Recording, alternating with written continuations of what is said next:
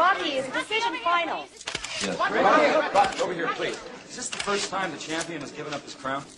I don't know about that. Doesn't the title mean anything to you anymore? Not until this is over. Coach Rinsley, considering Rocky's known punching power, do you still think this is going to be an easy fight? Yes, of course. It's a matter of science. Evolution. Isn't it, gentlemen? Drago is the most perfectly trained athlete ever. This other man has not the size, the endurance, or the genetics to win. It's physically impossible for this little man to win. Drago is a look at the future. Champ, there's been no mention of it yet, but how much are you making for this fight? No money. It's not about money. Has the fight date been set yet? December 25th. Why Christmas? That's what I was told. Where? It's in Russian.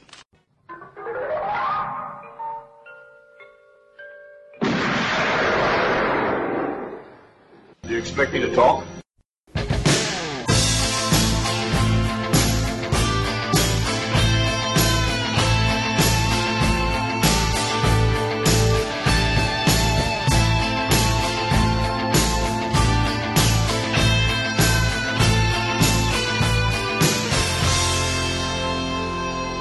Hello and welcome to episode 71 of Do You Expect Us to Talk? I'm your host Becca, and joining me are my fellow world champions Chris and Dave. How are you? What are we world champions on? Oh, don't answer that in my Chat! face. That's what it is, Dave.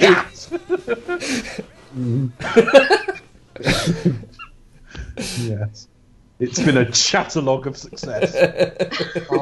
I'm just seeing knowing me, knowing you in my head. Oh! We'll have a chatathon. Well, we did have our own chat line for once, didn't we? Sorry? I thought our own chat line. Honestly, I was like, did I miss something again? Oh, right. No, we've got our own chat line jingle. We haven't got our own chat line. Well, see, I was busy for most We're things. not suggesting to listeners they can call up and hear me, finish quickly. With a cheap call. I don't know how you should say that, Dave. I should say finish quickly, to be fair. Well, at least you'd be quick. Wouldn't cost you much. So I finished quickly Save your and money. say for that as a service. I don't know It's who getting a gets bit weird I don't now. know who benefits out of that. I've never quite understood the whole point of chat lines anyway, to be honest.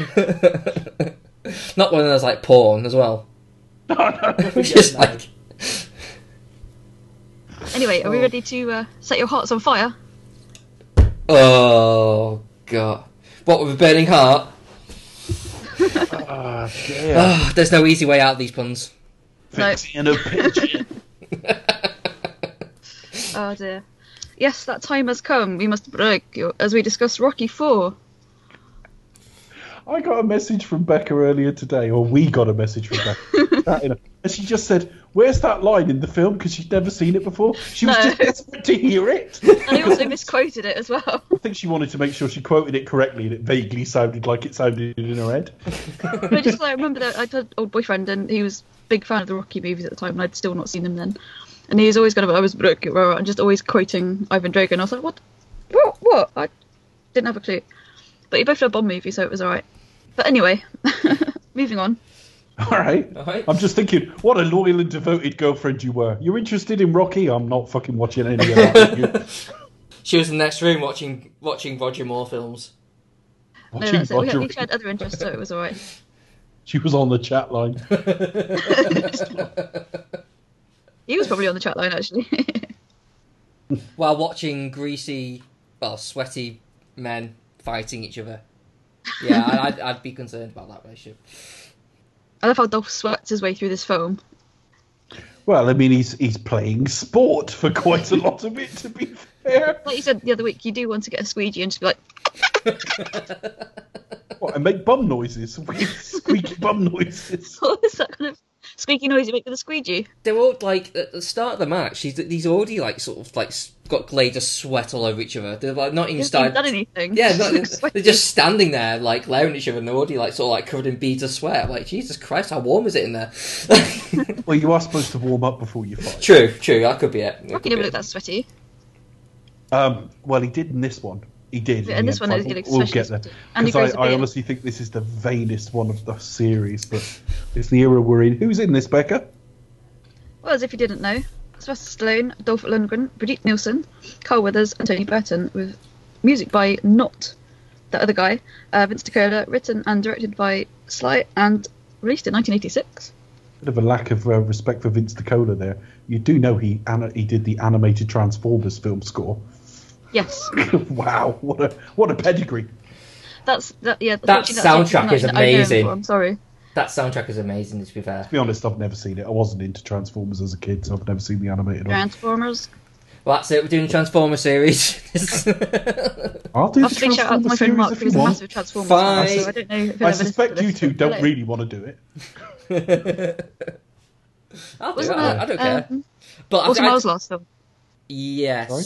Yes, it It was. was, yeah. The ignominy of it. Well, not the Yeah, ignominy. but that doesn't speak to the film. That speaks to the fact he'd do any old toss for money. I'm sure it's considered a cult classic somewhere along the lines. Yeah. I'll speak to my friend Mark about that one because he's the biggest Transformers fan that I know. And you So I still shall seek his consider him a expertise on friend? that. Oh. Anyway, so we can do our really embarrassing Drago impressions. Mine would be embarrassing. I you won't bust will it out. lose. It'd just be too accurate. You'd think he was here. So, what are our opinions of Rocky IV going in then? What do we make of it in terms of like its place in pop culture, and also what kind of do we have sort of facts and figures on what it made at the time? Dave, kick us off. Yeah, okay. Well, facts and figures. Let's start with the budget. It was made for 28 million. So, Bloody hell. yeah, well, I mean, the last one was 17, which was about 3 years before. Bigger budgets, bigger sort of salaries, I would have thought by now. But certainly, I mean, compared to the running time, that's quite expensive, I suppose. Yeah, that's what I was thinking. I cannot remember the cost of A View to a Kill, but I know Octopussy was about 28 million.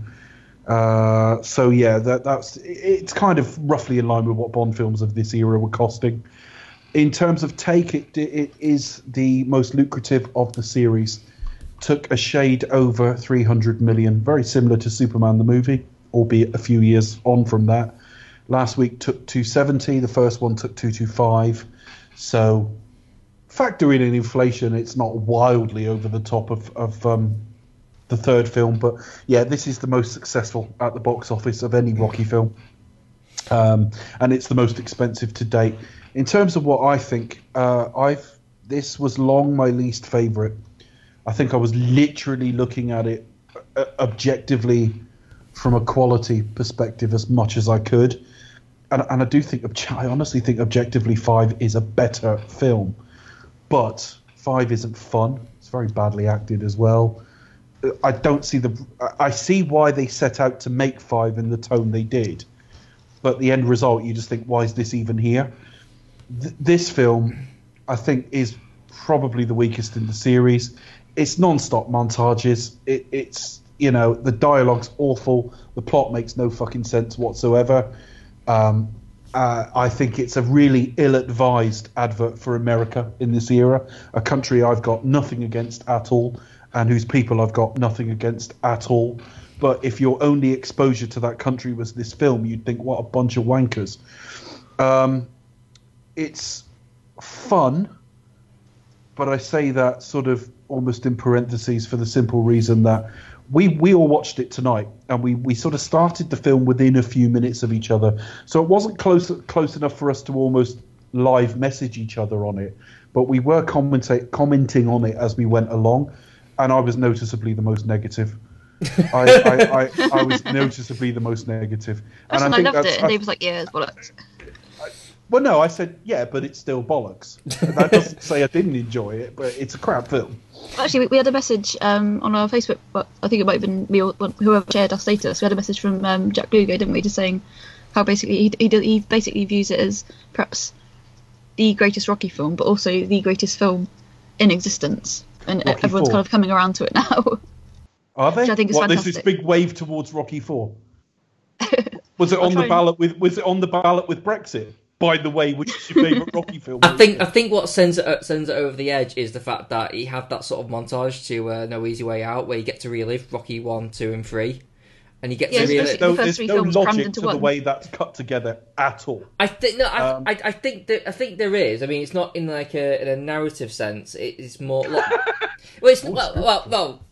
As when I say narrative sense, as in, was it within the flashback? They're not like told like in sync with each other. But No, what, they're not. But what I thought it was trying to do. No, I could be completely wrong, and it could be complete bollocks.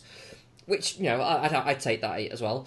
But I think it's one lines of like Rocky thinking his thing. So at the beginning of it, he's driving along. He's thinking of Drago, seeing him like punching. He's thinking of Apollo, and he sort of goes into shift of like what his wife's really thinking. And so it's very much more. Is going that why back he's and in a forth. car with 17 gears then? Yes. There's that as well. But in terms of like flashback in between everything else, But it it's was like Suicide Squad, Chris. You know how Suicide Squad got to a certain point and then just showed us half the fucking film again? I mean, we start with flashbacks to things that are 2 minutes ago. Yeah. The running time's absolutely over the place. It's really short. Now, I've always looked at the montages and thought they didn't have the material, did they? But, so they're just padding out the running time. But I heard... Now, the distinction, we've talked about this before, there has to be a distinction between first cut and assembly cut. Now, you do hear of like the first assembling of a film being like 4 hours or something, but that's never intended to be a final cut of the film. That's just, let's put together all the scenes we shot and see what happens. And you may trim those scenes. You may have scenes where you've got the same information imparted in 2 or 3 different ways. Think of Star Wars with the Greedo scene and the Jabba scene that follows it. That's in the special edition. If it wasn't for George Lucas being a bit of a bellend by that point, one of those shouldn't be there because they give the exact same information. That said, you still get to a point where you got the first cut where you're like, actually, I'd like you to consider this as a possible final cut. And the first cut of this was an hour longer. So there was enough material at one stage, unless the montages were like the 12-inch versions of the songs. I did wonder because it seems to be like it had all its plot like in the first 40 minutes, and then it was like montage training, bit of chess, match, another montage, yeah. and then I know. That's it. Yeah. So I think just to finish off the stocks, we'll go into the making of it and everything in just a little while. I really do almost sit on the fence with this film, which I know isn't good enough for a show of this nature, so I'll sort of come off the fence towards the end. But I at once think it's fun, and I also think it's dreadful, and I don't know where. But it's not an ironic dreadful like Superman 4, where it's just horrendous and I sit laughing at it. It is fun. I didn't have a bad time with it tonight, but scene to scene, it really is dreadful. And to think this is the same series as a Best Picture winner, I don't know. I really don't know what they were thinking. And when you start reading about the sacrifices that went into the making of this as well, and what they physically put themselves through, you think, really? But there you go. We'll get into it scene to scene. It's a bit of a mess, but it's an iconic, fun mess. I think what you're trying to get there. I think as a objective, as a piece of art, yes, it's terrible. But as a piece of entertainment, it's great. I think that's kind of where you're at it. Really, it's like I think it's probably one of the best worst films I've ever seen. If it's going to be this bad, let's not make it 2.5 hours. Yeah. If you're going to give me a 91-minute Rocky film, this will do. Yeah. Yeah, it does plod along really really nice pace. But in quality, Chris, it's been my last word. I promise before you get to your bit. The drop has been almost linear though. The difference between 1 and 2, the difference between 2 and 3, and the difference between 3 and 4 are almost equal. And I'm not really talking entertainment there, but it's just quality. I think you follow like sequels like as you go with films. So obviously like Rocky 2 is a sequel to Rocky. Rocky 3 is a sequel to Rocky 2, and then Rocky 4 is a sequel to Rocky 3. So in that when you look at it like that, it doesn't. It does make sense in that way. But when you compare Rocky 4 to Rocky, you go like, how the fuck do we get here? But there you go. There is it does owe a lot to the history of the franchise as well. That we do get to relive a lot of the key moments that made the series what it is. So you do get a bit of a nostalgia trip. I think Carl Weathers is great yet again. I think he I think doing the series, I've kind of like a lot of respect for him as an actor because he's very charismatic. You're thinking Carl Weathers, yeah. I'd like. You think, why wouldn't you like a bigger star? Like, I don't know. I don't get it. Yeah, but... I wondered the same actually. No, he's I think he's one of the most sort of, along with Rocky, sort of most iconic figures in like sports cinema. And one of the stand-up figures, obviously in the Rocky series. I was like, why isn't he a bigger name? Why had I not heard of him before? Yeah, I do. Yeah, it's a bit of a shame, but I guess not everyone could be like I guess his moment would. I guess the moment would have been Action Jackson. Like Action Jackson. Yeah, which that would have been if had that. I mean, it was popular enough, I think, but had that really blown up, that would have propelled him to stardom. Maybe. Well, I'm sure he obviously was a star, but even greater stardom. For anyone who's not seen that film, I urge you to check it out because that is equally bad and awesome at the same time. It's one of those films that came at the wrong time. Just that it was a cheesy action film where the tone, everyone was just ready for more of a grittier, cooler vibe. It was like sort of trying to do like a glam rock album where just before Nirvana was about to break out. It's kind of like that. I describe Action Jackson, but yeah. So Rocky IV is I know what you mean, Dave, and in most respects, I actually agree with you. It isn't a very good film. It's very weak. It doesn't have much on its bones. It's very just sort of that'll do plot. Mate, I say that again. It's the script isn't very well fleshed out. There's not much on it at all. But it's directed in a kind of like a flashbang wallop kind of sensibility, which is really pacey, really fun. So it makes you kind of don't care, and it's just kind of like, yeah, it's more of a popcorn film than it is like a hard drama. But it is what it is. It's got Dolph Lundgren being like a machine almost. You got like characters making daft decisions that aren't really Fallout, but okay, you just go along with him, and then because it's kind of one of the things where like you expect the characters to get to point A, so why does it really matter that much? You think, okay, well, yeah, you have to get Rocky I think that fight, gets to the nub of what I'm saying, Chris, that we are going to go scene to scene, and part of going from scene to scene in anything, even if it's a comedy, is picking apart the logic of it. It's part of what we're doing. So none of us are going to invalidate that anyone listening's feelings that this film's fun. I'll come closest because I like it less than Chris. I'll be interested to see what Becca says in a minute. But I really think that from scene to scene, I'm going to shred this film beyond how I feel about it, because I don't really dislike this film. I mean, there are some like moments where I think are kind of thought out, actually quite reasonably well thought out, or kind of interesting. I might be overlooking it, but then there are some moments where I think, fucking hell, that's just stupid. As in like the robot, which we'll get to. Becca, what was your opinion? Oh dear, that robot will be the abiding memory of my film. There's a story with that, but we'll get to it. There is, yeah. There's an interesting story with that, I think. We'll get to it. Yeah, so Rocky IV. Excuse me. Yeah, this is probably one of the best films that I've seen, or worst films that I've seen in a long time.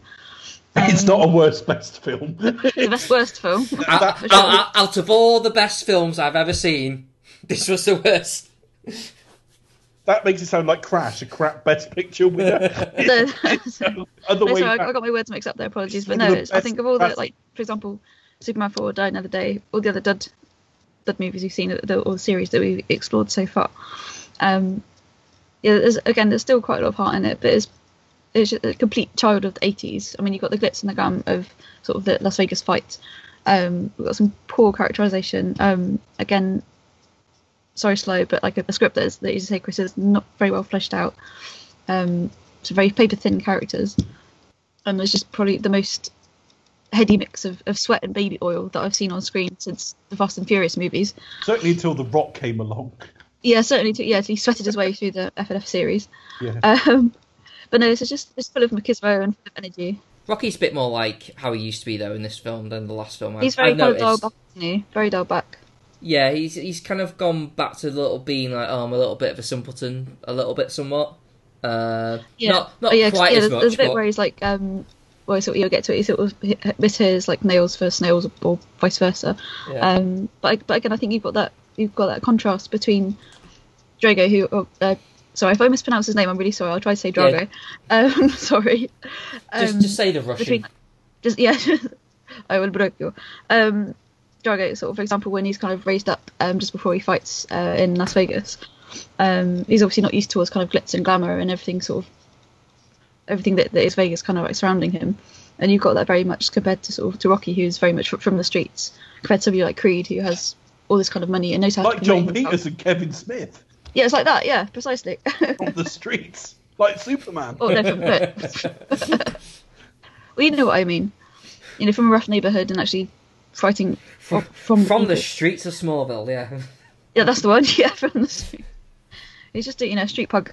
But again, you've got that contrast again. He's someone that, a seasoned pro who's been there, done that, to somebody who's coming from the Eastern Bloc, and it's like apart from all this technology, kind of very stripped back way of doing things. So I think that's a nice aspect that we haven't seen in the Rocky films for a long time. But yeah, Cannon must have been gutted when they took Dolph Lundgren, stuck him in Masters of the Universe, and were like, "Oh shit, he was doing his best in Rocky."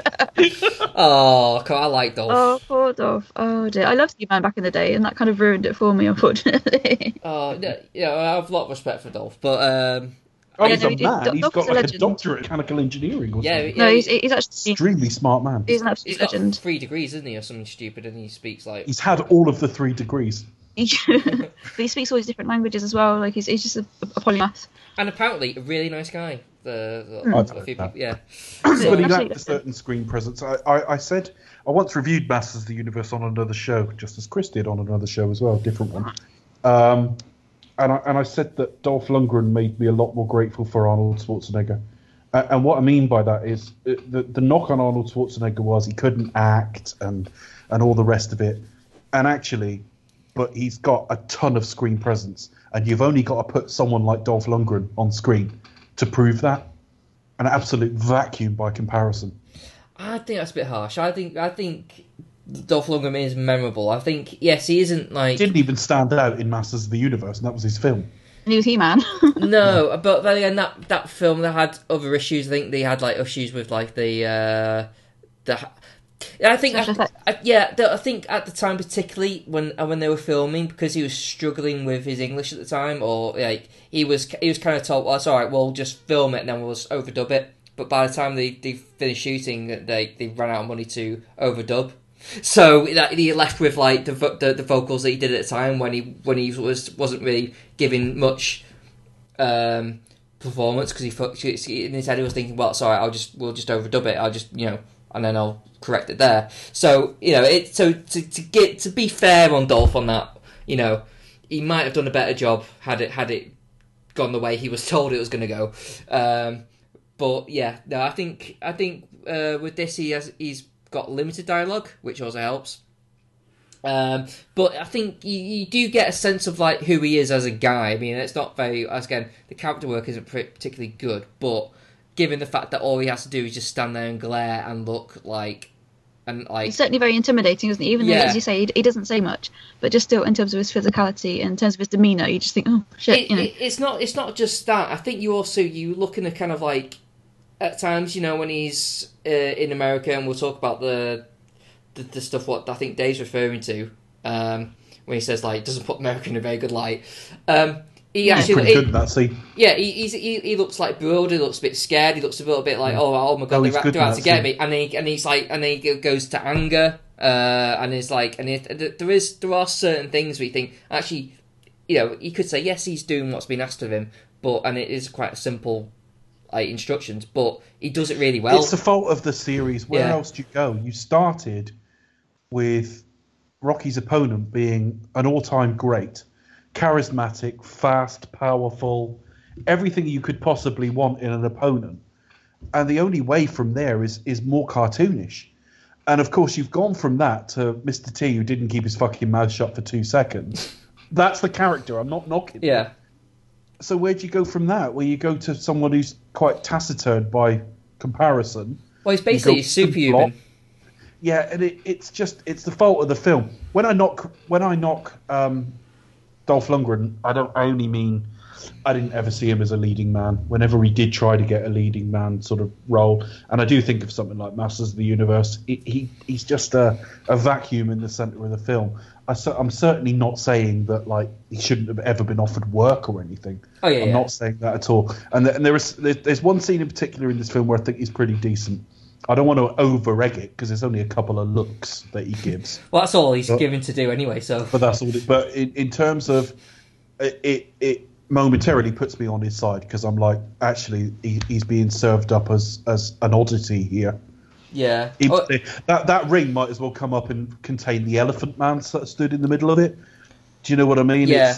I don't like it. I don't like that scene at all. I know what I mean. There's, I would say he's kind of like just someone who's just being used. He's a puppet. So not just from like his trainers as well as like being like showed up as like this kind of, shall we say, freak show or like this kind of like exhibition, which he kind of like was caught off guard. He's a little bit more like childlike in the sense that he just doesn't understand what's happening at the time, and he's just a little bit like someone like a foreigner in a country that is in somewhere that he just doesn't understand.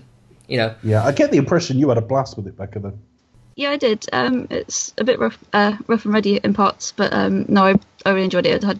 Unfortunately, I've only seen this one the once, but no, I had a really fab time. It was really enjoyable to watch. I think the irony of that is you've watched all the longer ones twice. Yeah, and this little tiny one, I've only seen it the once. And so. it's because you didn't have the time, because this was a last minute. No, but I will see this again for sure. So. Okay. Just my last thing on it.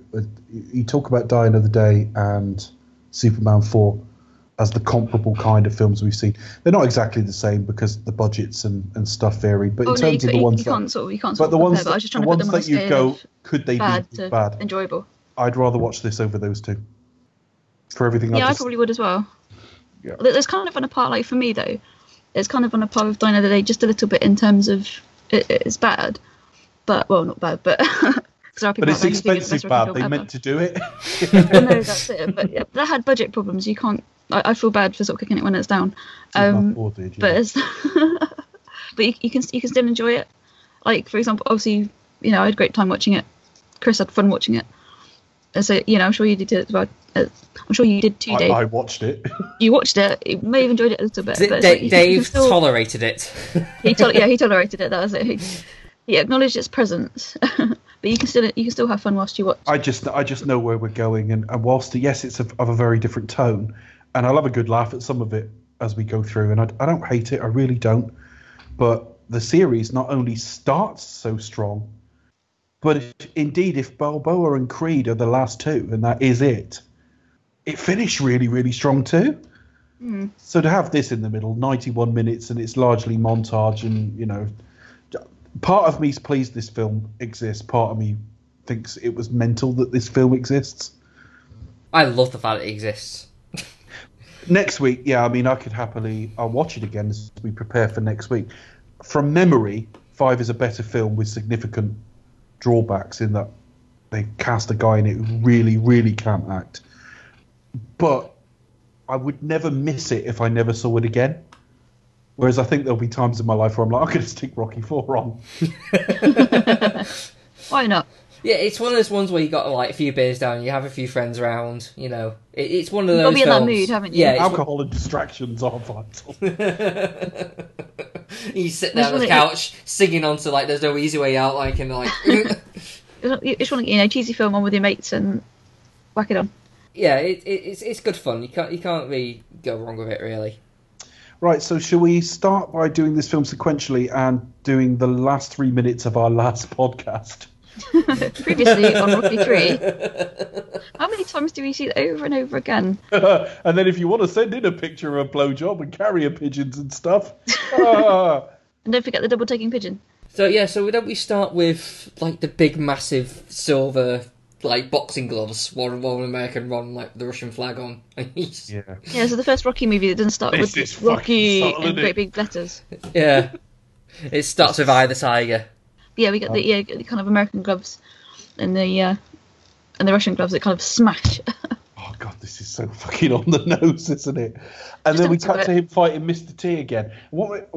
Of course, everything was shot on celluloid back then, And what I always notice with all of these films is when you watch, particularly watching them close together, when you watch the end of the previous one, but it's the start of the next one, it's way grainier than it was on the version you watched it originally. Because it's like the film maybe hasn't been stored that well, or it's being reused. So yeah, Rocky 3 actually looks pretty shit at the start of this film, but we see him beat Clubber again. Yeah, we just basically sort of relive the same old thing, and then we get like the ending where him and Creed have that favour, quotation marks. Ding, ding. Yeah, We see all of that again. yeah. It's like previously this on could have Rocky been 3. better edited. All this Yeah. shit about you've taught me everything well, almost. You fight great, I'm a great fighter. Ding ding. The end. Oh no, sorry, that's blowjob noises. I haven't actually ever given a blowjob, so I'm guessing it was. Well, they might as well run on the beach together and have, Yeah. But yeah, so I think we're 4 or 5 minutes into the film again before it starts, and it's Rocky arriving home after this fight, which after mashing the shit out of each other in 2 fights, he's put a light bruise on his right cheek. Yeah, I'm quite surprised actually. He managed to get away so lightly. I mean, like, maybe I was like wrong, but I remember, and maybe I'm just incorrect here. But I always thought that fight came pretty much the night when he beat Clubber. You know what I mean? No, I never read it that way, because they would have let I think he got cut by Clubber. I think they would have let him heal. Yeah, that's what I was thinking. But I think it was just how it was kind of like put together. It just felt like it just happened like that same night. I mean, if I was Apollo, that's what I'd demand. I don't care if you're tired and cut. Ding ding. Yeah, ding ding indeed. Something similar next week. So this is just. The thing is, we've always seen the end of the previous film, but because it finished on this slightly comedic note anyway, it really does feel superfluous now. It's like, couldn't we have gone straight from the end of the fight? Did we need this winding up to hit each other bit? I don't know. I thought it might be at this point tradition. Like, let's just show the last moments of the last Rocky. Yeah, they film. just literally grab that 4 minutes. It's like, Yeah. all right, It's maybe. Or maybe like, shit, it's not even 90 minutes. We need to add a little bit more.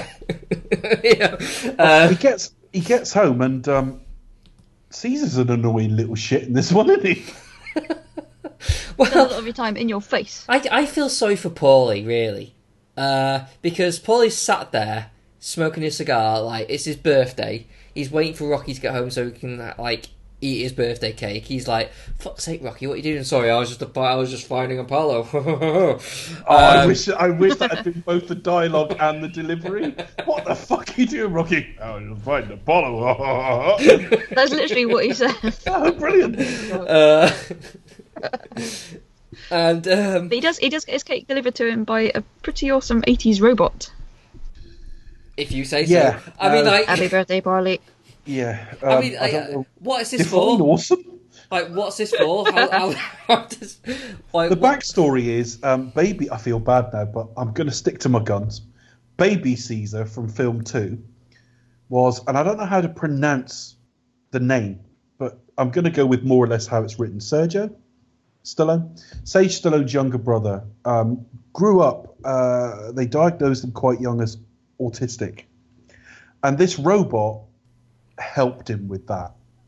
I've not read much on how, but he wrote him into the film as like a little thing for his thumb, oh, okay. which actually makes it quite sweet and also makes my Caesar jabs really nasty.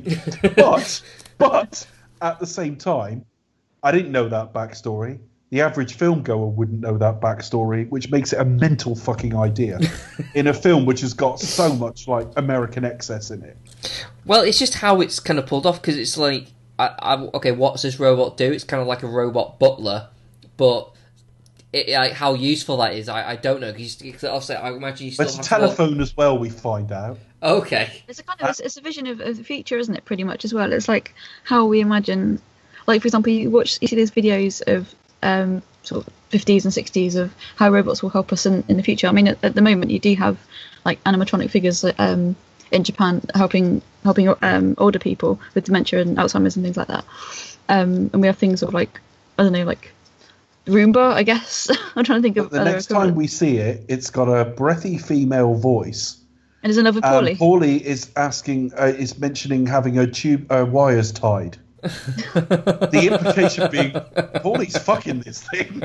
Well, he does go, well, she's in love with me, Well, what's really fucked up is like you have Caesar there, and he actually Rocky actually refers to it as his robot, and it's like, hang on, you just literally just gave this as Paulie's birthday present. He doesn't seem that pleased at the time. Gets like whipped cream sprayed at him just as he's about to blow out the candle. So he's like, "Oh right, great. Well, what a great birthday!" And then you just give the fucking robot to your son. It just doesn't it all feel like filler though? Yeah, yes. I mean, when you think Rocky 3 showed us their lifestyle in a very short montage, and I'm not arguing this film should have. Christ, this film should not have more montages. I counted five or six montages. Yeah, counting some of the training, some of the fights as well. I mean, yeah, you could even count in things that aren't montages in that they're filler, but we'll get to them. I mean, every time you see one, the whole James Brown thing, you could count that in the number because it's 5 or 6 minutes that the film's going nowhere. No, it's just James Brown, isn't it? It's an advert. That section is an advert for James Brown, isn't it? And living in America and. I think it was the Get down with your bad self. He went to prison for beating up a woman. Lovely man, James Brown. Loved it, like a lot of his music. Still the good father of soul. Horrible human being. But yeah, so this is all bollocks. I mean, we got the kid who won't shut up, and he's saying you're developing a very loud personality, and it's like, yes, he really is. I really hope he's sidelined quite quick in this, and thankfully he kind of is. Thankfully he is. It makes you grateful that you just leave him at home every opportunity, don't it? Yeah. I just, it's an attempt at humour as well, because the whole squirty cream thing isn't that funny or interesting. Yeah. Tells you it's a very different audience than they would go to a pure action film, I suppose. I can't imagine them putting that in a Chuck Norris film of the era. I don't know. Have you seen some Chuck Norris films? To be fair, I haven't seen a lot of them. But where do we go from there? Is it straight to Apollo at the pool? I think so. Yeah, because basically we get the first glimpse of... It's a sign of how thin this film is. Well, yeah. The second full scene and we're going, they can't be there already. It was an anniversary between of Rocky and Adrian, isn't it? And then I think from there we do go to the pool. We see his awesome PJs, don't we? Well, he does have some amazing PJs. Looks a bit like his robe from Rocky Balboa. Black with the gold piping. It kind of looked like Sailor's outfit. It does a little bit. That's very smart. But again, it goes on for ages. This woman who's really not happy, he still fights. He's a cake of a boxing ring, right? And then he bangs on. Then he bangs on about how it's been 9 years and it still feels new. She takes a lot of convincing, doesn't she? Then he hands her a fucking horrible watch. That looks really It's very 80s. It's very new money. It looks pretty, but it's quite dated. It looks like a snake though. It won't bite you. It won't bite us, so it's all right.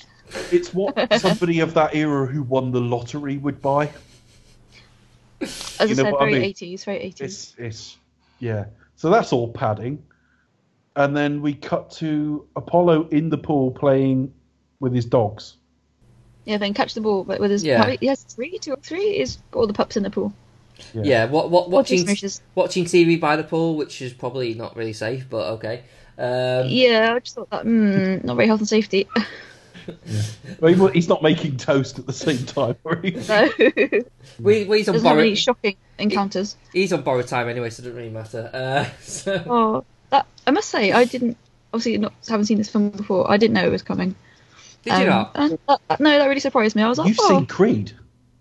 No, I know, but obviously, prior to having seen Creed, I had not seen this film before. Obviously, I haven't seen Creed. I knew it was coming. You didn't know how or where, you just knew it was something Rocky was at, and you don't know what's in fire.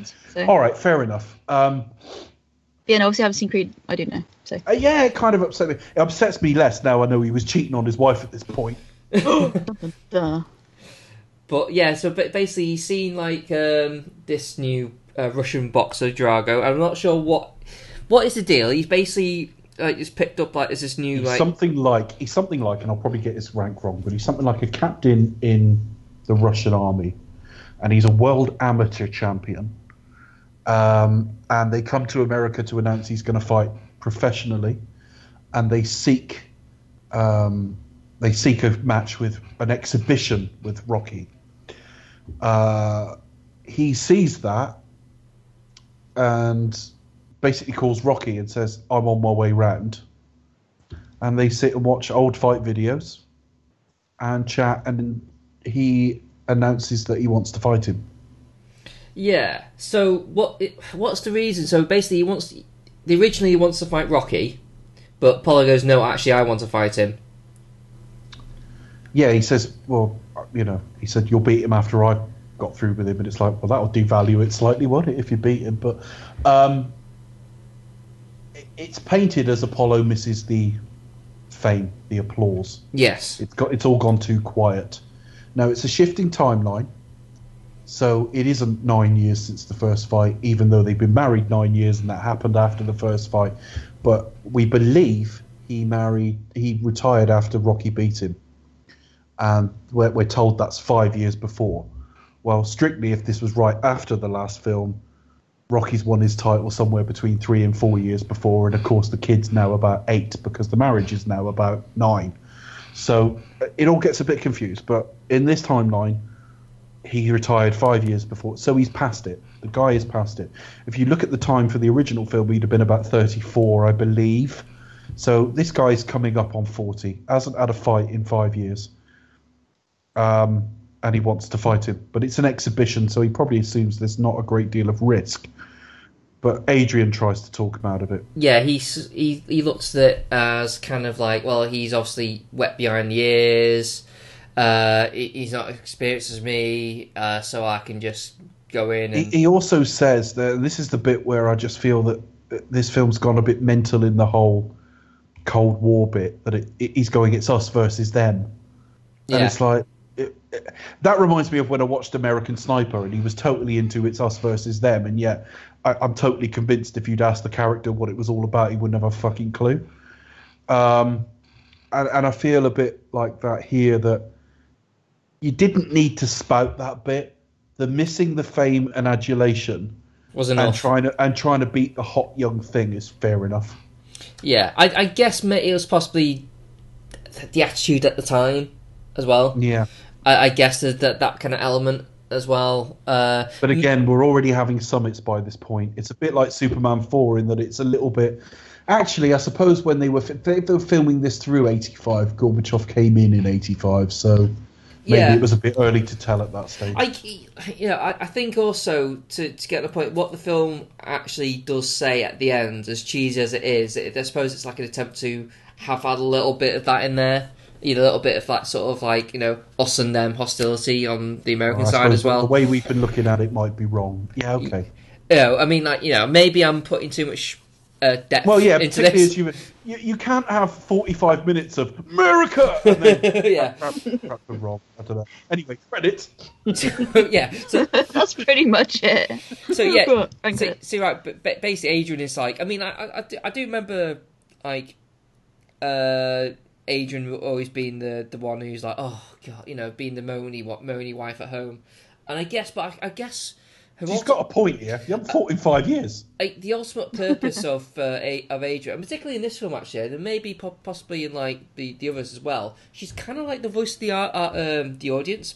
In the sense that she asks the questions that need to be asked. It's like, why do you want to fight him? Why shouldn't you be retired? Aren't you too old? Like, what's the point? Yes, but when it comes to Rocky, she is the diametric opposite of what the audience wants. Yes, I mean obviously, but somebody has to ask those questions. Yes. So it's almost a form of exposition. Ask him why he's doing it. Okay. So she tries to talk common sense, but obviously he's like, no. He has a conversation with Rocky about like how he has to do it because he just feels like he's a fighter. Blah blah blah. I think that pissed me off in Rocky Balboa, which I like generally, but this whole fighters fight thing, and I think, well, no, you get too old. Excuse me, at some point. Yeah, But yeah, there you go. but obviously, you know, Apollo's like a proud man, so he says, "Yeah, I'll fight this new Russian guy." Yeah. And yeah, I'm glad he did it before Predator, because fighting one-handed would have been a fucking nightmare. and yeah, so and then we get to the press conference. Fight. Oh, the press conference. Yeah, the which press conference Very angry pisses press me off conference, as well. which just escalates It's quickly. ridiculous because as soon as she says something like, you know, you think you're so good and we're so bad, they're leaping up in furious, all the journalists. And I'm thinking journalists don't get that fucking emotionally involved, But surely. it's all planned, isn't it? Because at the end he's like, "Oh, how did I go? Did I do all right?" It's planned by Apollo, but they don't know that. No, they Yeah. don't do that exactly. They just escalate. The other thing I read is his manager, who I've blanked on the name of the actor, it's Michael something, I think, but he was also a Klingon in the original Star Trek series. Oh. See, our series are all linked. They're all part of the same universe. Oh, Yeah. He was supposed to have all the lines, including those that went to Bridget Nielsen's character. Bridget Nielsen was a very late addition, and when you think Sylvester Stallone was having an affair with her and later married her, that possibly explains why. Around that time, she had an affair with Arnold Schwarzenegger as well. wow. Yeah. Yeah. All the punks. I've been reading all this today. She had a one-night stand at Cannes with Sean Penn as well. Reading all All this. the punks. Who was the other thing? Who's the other one? She's been married 5 times. Flavor Flav as well. She Flavor Flav she dated. God. But there's another famous guy. I'm trying to think who it was. It's not someone you would expect either, but it doesn't matter anyway. But so she was written in as a late addition. They've gone a bit severe on her. I mean, she had short hair anyway, but they put her in a lot of sort of power dressing. And the bit that I find ludicrous with her, Tony is later Scott. on. She had an affair with Tony Scott. Tony Scott. Oh, really? That's the one. That was the one. Well done. I don't know why I'm saying well That's done. one you don't expect. We've just looked it up. Yes. It's not like you got hold of Ridley Scott and said, "Do you know anything about this?" just quickly messaged him. Yeah, well done for looking at Because just on the off chance, yeah. Do you know if do you know anything about who Bridget Nielsen slept with? What, brother Tony? Oh, right, okay. That was lucky. I nearly called Christopher Nolan for no apparent reason. I get the whole have Drago buttoned up, you know, indicative of a society where maybe free speech isn't necessarily that valued. The manager is a bit too full on with the "it'll be a great victory, you don't have the science or genetics," but they put it out fairly dispassionately. They're not really they're not meaning to insult anyone. That's the impression I get. Yeah. And the journalists, Yeah, that's the kind of impression that she gives for sure. I mean, she's trying to be very teaching put you. sort of a good front on saying, you know, we are, because she says, she doesn't basically come out like compared to Creed, for example, who was like, you know, I'm going to win, but Mrs. Drago is basically, you know, American style and all that, and it's just yeah, like, it's just like, you know, you she's are- like, oh, this you know, is we are not going to win, helping but I don't you, want to sound too particularly with confident. particularly with the scene that comes next. That's not good. Yeah, I mean, like, a Creed is doing what Creed does. He's basically sort of being like... It's shtick. I know and, it's shtick. and take it, Yeah. because that's just what he's doing. The press are all, like, basically just picking up on it, and you kind of feel sorry for Drago, and because you're right, when they first come in, they are very much like, you know, come almost respectfully, but the trainer also becomes like a belligerent arsehole. So, Trainer's but a bit of an arsehole, but in fairness, so it's like you pick on and day. It's like I kind of like I feel sorry for Drago, because I feel like he's just been used. He's been used as like kind of like this puppet that's just been like caught in this like shit show of like a boxing match, and I just think, oh, he's kind of getting abused from both. He's getting shit from like from his manager. He's getting used from his manager. He's getting shit for it because of it, and you just feel like, oh, bless, you know. And it's it's not going to end well, because obviously he's big. I just think you know, Creed is a stereotype big-mouthed American here. That's how he would be looked at. And bear in mind, the first few scenes of the film are all about Rocky's cars, Rocky's fucking robots. You know, it is fucking it's wealth porn. You know, but I just think if you're trying to set out our lifestyle against theirs, or our ideology against theirs, you've stepped right in the wrong direction here. I mean, as I said before, it's like it's like what the film ultimately says at the end. I suppose it's trying to like bring people together more than anything. So I So guess if I'm a bellend and you're a bellend, yeah. we'll be bellends. I mean, like, you know, I suppose, you know, maybe it wasn't Stallone's intention at the time. So you could be right, Dave. But I think if he was here to defend it, he'd probably come up with the excuse that, well, you know, that's the whole point, to have like both sides misbehave and they come together. So yeah, but really, I mean, I can tell you almost that there's two very stereotyped, if you like, things that happen on the Russian side much later in the film where you go, oh yeah, they're meant to be the bad guys. But until that point, he's a disciplined athlete who just thinks he can maybe make a living out of it. And he just gets thrown into the middle of all this quite offensive razzmatazz. You can tell he's visually shocked by it all, isn't he? He's like, well, what is this? You know.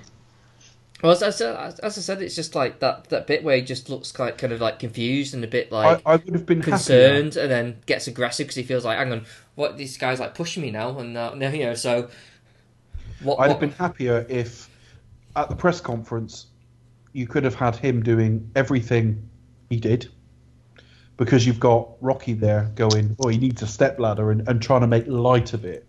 If the journalists weren't leaping up and looking rabid as well. I think if it had just been a bit of grandstanding from Apollo, it wouldn't have been so bad. But the roaring of the journalist prompts his wife into saying things, and suddenly it's like, what's the point of this scene? It doesn't go too well. And then, of course, we cut straight to the event, which does appear to be Las Vegas. Yes, and again, I mean, yeah, we have like the Rocky and Apollo sort of talking him through. You know, he's all pumped, he's all trained, he's basically sort of. I feel bored again. Bit on the nose. Yeah, I was like, yeah, and then Paul Drag, he's kind of like again used like as this prop almost, like he's just like lifted. He goes in the ring, which is like desolate and empty, and just gets lifted up, and he just gets like sort of like. Could they have been any more offensive if they rolled up like barrels full of money and set it on fire in front of him?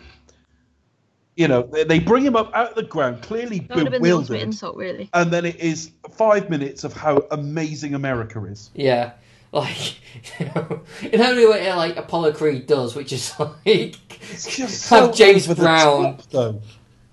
You think, well, way to play down fucking tensions, you know? Yeah, but I guess like the reason why they do build this anger in Drago, and it's like it's the mistake. So and it's I mean. And I don't see how James Brown's singing about fixing a pigeon. It's patriotic. Fixing We a are pigeon. going to have to find that music video where Hoo-hoo! misinterpret their lines. Hoo-hoo! Hey! At the style of a club singer. Hey! Yeah. I saw him live a couple of years before he died. And you're fixing a pigeon. He wasn't fixing it, sexing a pigeon. Oh, this is just fraught with dangers. Mysterious.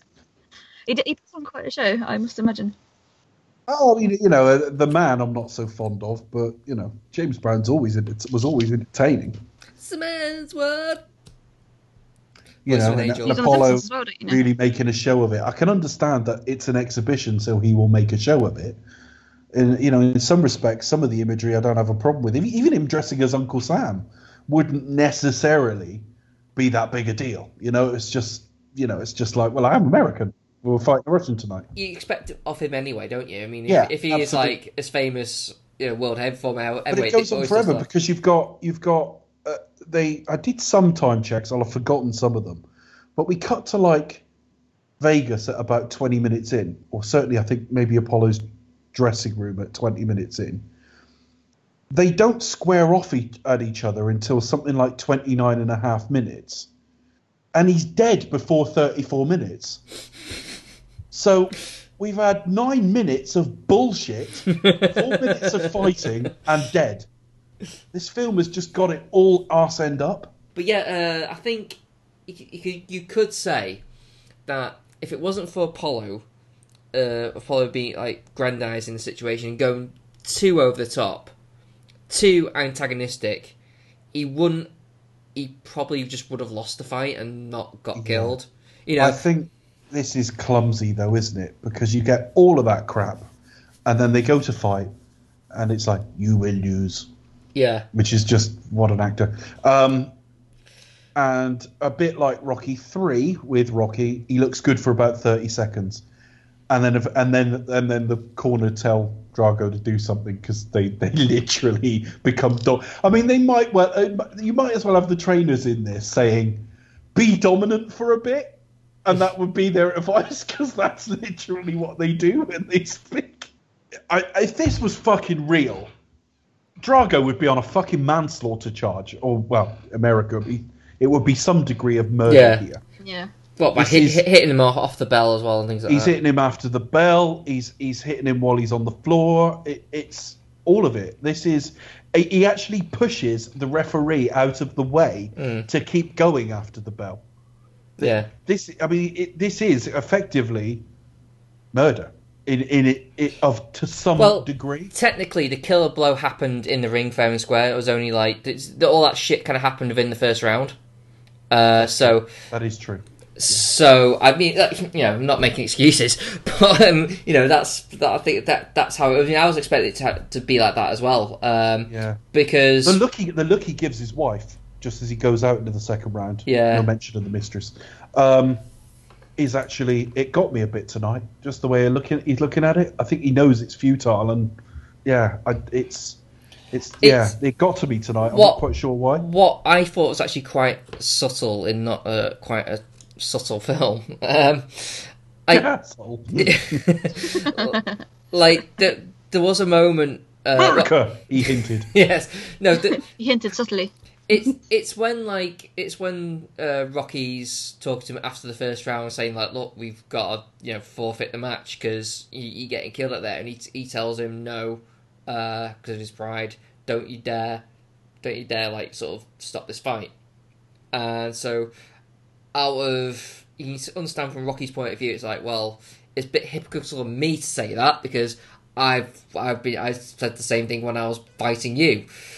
So there's a little bit of like an inner turmoil about that. So he goes, okay, and then so he goes in, and then he's just getting his ass handed to him, and then he picks up the towel, as if that's ready to throw it in. Shitload of continuity errors in that, but we'll skip over that. But yes, he does. He stands there with it. Put a damn towel. Yeah, but he hesitates. He's not sure whether he should do right by him or what is the right. He's hesitant, and then he gets the killer blow, and he just drops the towel, and it just sort of like falls down. He doesn't throw it. The only problem I've ever had with that is they rang the bell at the end of the last round, and he carried on fucking beating him up for a while, having pushed the referee out of the way. Yeah.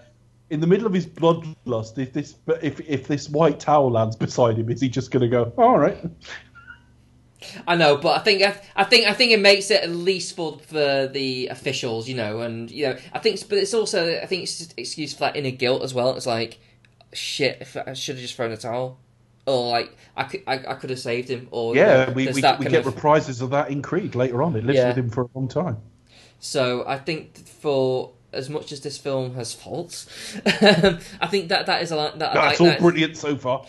I think that is a nice little touch. I think it's handled quite well. I think it actually works narratively for the character as well.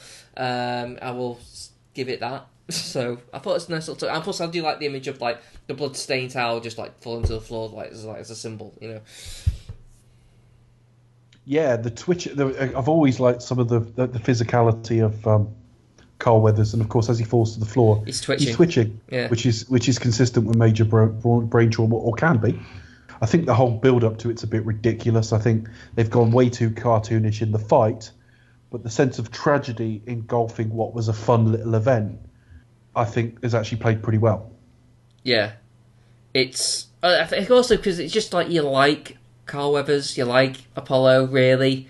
So to see him die is just like, oh man, I didn't really want to see that. Really, it's a bit gutting, really. And also, it's another loss for Rocky. It's like he's lost Mickey. He's kind of found like someone who's essentially replaced him. He doesn't know it yet, but he's gained Adonis.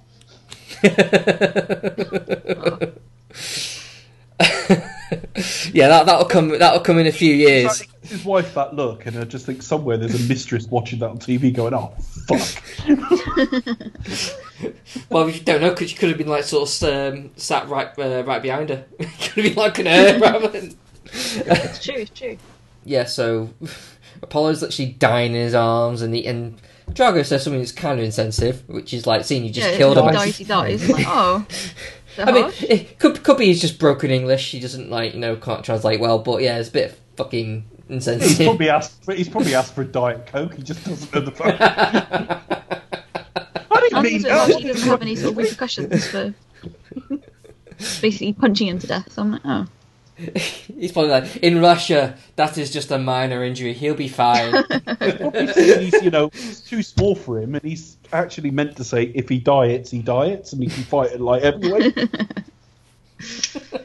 His whole thing was a big misunderstanding. Boxing, Misunderstanding. But yeah, so we're at the funeral. Doesn't Sly fall in love with this shitty dialogue in this series as it goes along? I feel really bad for this scene because it's very sad, it's very poignant, but there's a few clunky lines that kind of kill the mood a little bit. But I think, yeah, you're right, definitely. It kind of starts obviously last week we lost Mickey, this week we losing Apollo. But yeah, I just kind of think this it's very touching, it's very sad, but also there's some bit clunky dialogue here, which is a bit it kind of deflates the scene a little bit for me. What made me smile thinking back on this is I saw this in the cinema. And I was very young. I think we got it just after Christmas here. It came out in November '85 in America. I'm pretty sure we got it in January. I haven't looked that up to verify it, but when you actually look at the last couple of... I checked it on the IMDb.com. I haven't checked it, but I got a feeling out, because I always thought the film was '86, and that's probably because we did get it after Christmas. I was 9 at the time, and when I look back on it now... Hang on, I've got it. January 24, 1986. Right, okay. Thank you. Yeah, my mother took me to see it. And when I look back on it, I'm thinking, my mum was in her 30s at the time and she'd never seen a film before. Because I remember being stunned when we cut to the funeral. And it's like, she was stunned he died. Okay. And it's like, but he was just twitching in the ring, and this is clearly being built up as revenge. I think I might have been surprised at the time, by the way. I'm not saying I knew better, but it was like, looking back on it now, it's like a woman in her 30s was stunned that major brain trauma and twitching on the ground and Drago looking at Rocky and this narrative starting of revenge leads to a funeral. There you go. The problem, the film's going along all right at the moment. The speech is too long. I don't like the way he takes the belt out of a fucking like kit bag or something, but it's not got enough montages yet. No, we also have a distinct lack of montages, don't we? We've only had 2 or something so far. It's almost like they signed up to do 6 and they've got halfway through and went, oh shit. Well, we've got all this plot to get out of the way with, so we need to get all the plot out of the way. Things to show with the passage of time. Stop. We have now finished the plot more or less. There's one more plot scene, really. Well, yeah, there's a couple. Yeah, they announced the fight, almost like immediately. It's just like almost like a press conference. Like Rocky's just, I'm gonna fight him in Russia, and okay, where's no money in Russia, naked, blindfolded, hands tied behind my back, barbed wire around my chest, my wife plating 9 foreign sailors. In the dark. The level of difficulty on this is, there's a couple of things I don't like about this, but they announced this fight, and what makes me smile about it is several things. It's in Russia, no money, Christmas Day, and it's like, again, they're trying too hard to paint them as soulless, because why would you fight on Christmas Day in Russia and all the rest of it? No money, and it is ludicrous. And the other thing is, he's got Paulie sat beside him, who doesn't know this. So when he goes, it's in Russia, he's like, are you freaking crazy? And it's like, did you not discuss this on the way? Well, apparently he doesn't, because he goes to see Adrian in a bit, and she's like, where have you, And Adrian didn't know about it She either. denies his all knowledge. They've set up a press conference. He's not told his wife. He's taken his brother-in-law and not told him the details at all until they get there. It's madness. It really is. That was a bit weird. No, I can see why they would have it in Russia, obviously, because he's, says been receiving death threats. But it's just like, have you not told any of your team this? How do they not know? Why is it? Even no money I can go with. Although he's turned professional now, so I don't see why not. But maybe it would be tasteless. I don't know. But leave the money issue out of the film entirely. I don't think you need to address that. No. Because they're not good capitalists. They don't even pay. It's just, oh, fuck off. It's not necessary.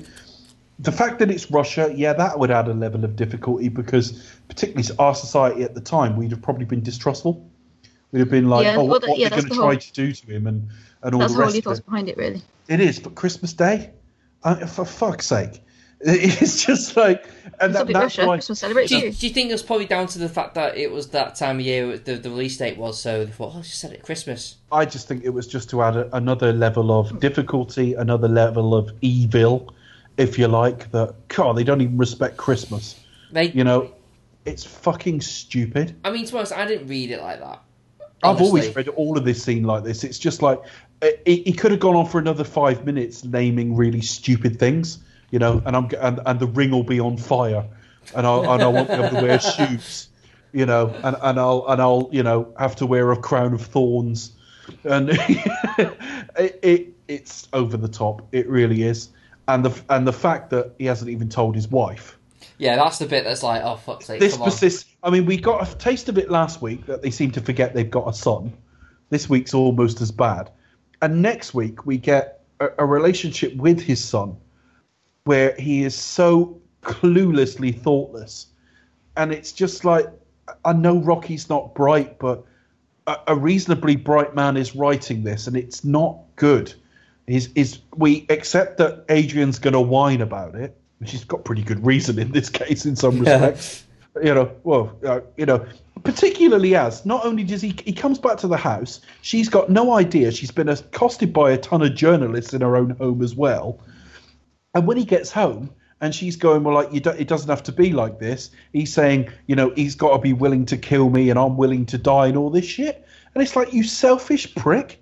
You've not told her this is happening, and now it's like, I don't care if he kills me. It's like, that is the message that comes across, and it's just like, it's so ill thought through. And to think this is a guy who wrote an Oscar-nominated screenplay, this is really poor. But it's redeemed with a fucking great montage. I guess Rocky's just feeling the guilt. He's feeling the grief, so he has to wear that burden. I get why he wants to fight him. I get the acknowledgement of the risk, but how it's handled. Complete disregard for his wife's feelings. Yeah. You get the impression that him and Apollo have stayed friends for some time now. Yeah, they kept in touch. Again, shifting timeline. Is this meant to be right after Rocky 3 and they've only just become friends? We don't know. But whatever the case, they're friends now. So Apollo comes round to the house and he can just ring up and say, I'm on my way. So they don't live that far apart, and he is a comfortable visitor to the house, which would mean he's probably Adrian's friend too. Yeah. So he's Adrian's lost him as well. I'm overthinking a really shit film, but it's just like, I just wish this was a bit smarter. You just see, I was just saying, you just seen someone kill your friend, and now you want to go and fight him, and you're just thinking, I don't think I like the sound of this. But obviously, what Sloane really needs to do is get in a car and drive to a montage. Drive to a montage. Yes. And it tells us it is true, because his predicament, there is no easy way out. There's no shortcut home. There's no shortcut home. Mind blown, eh? Yeah. Mind equals blown. He drives off. He changes gear a lot in this. Very few American cars, generally, I think they've got about the same sort of proportion stick shift as we've got automatics here. And I think so, that's very, very few. Comparatively, as a percentage, it's probably about 10%. But that's fair enough. He's got a stick shift, even though he couldn't drive the second film at all. You think you give him the easier difficulty level. There's obviously a missing montage where he learned how to drive. Do you really want a montage of that? Parallel parking and Yeah. You get about 6 of them in this film. Why can't we have another one? To be fair, we don't see too much of the car outside. We only see sort of Rocky's like. Yeah, he could be running over cows and everything, couldn't he? It's like no wonder he's changing the gears all the time, because he's like cut outside. And it's like. Yeah, he's actually reversing because he does look over his shoulder a couple of times, all moodily. The montage is weird because I'm really not fond of montages where they show us what we've literally just seen. I had a problem with that in Suicide Squad. If you're unpacking a mystery, then sometimes show us the detail we missed.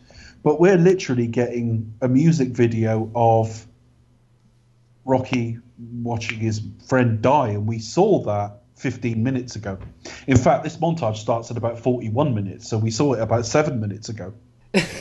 But on the plus side, Chris, you get to work out to this. I do. It's one of my go-to workout tunes. So yeah, that and So you Hearts must be of pumped Fire. then. Sorry? So you must be pretty buff. Me? Nah. No, I'm not. I'm working at it though, but no, I'm not buff. But yeah, I absolutely love this tune. It's on constant rotation on my Spotify playlist. So yeah, it's just a moody, cool montage. I think That's what this film is. It's a series of moods intercut with the odd scene.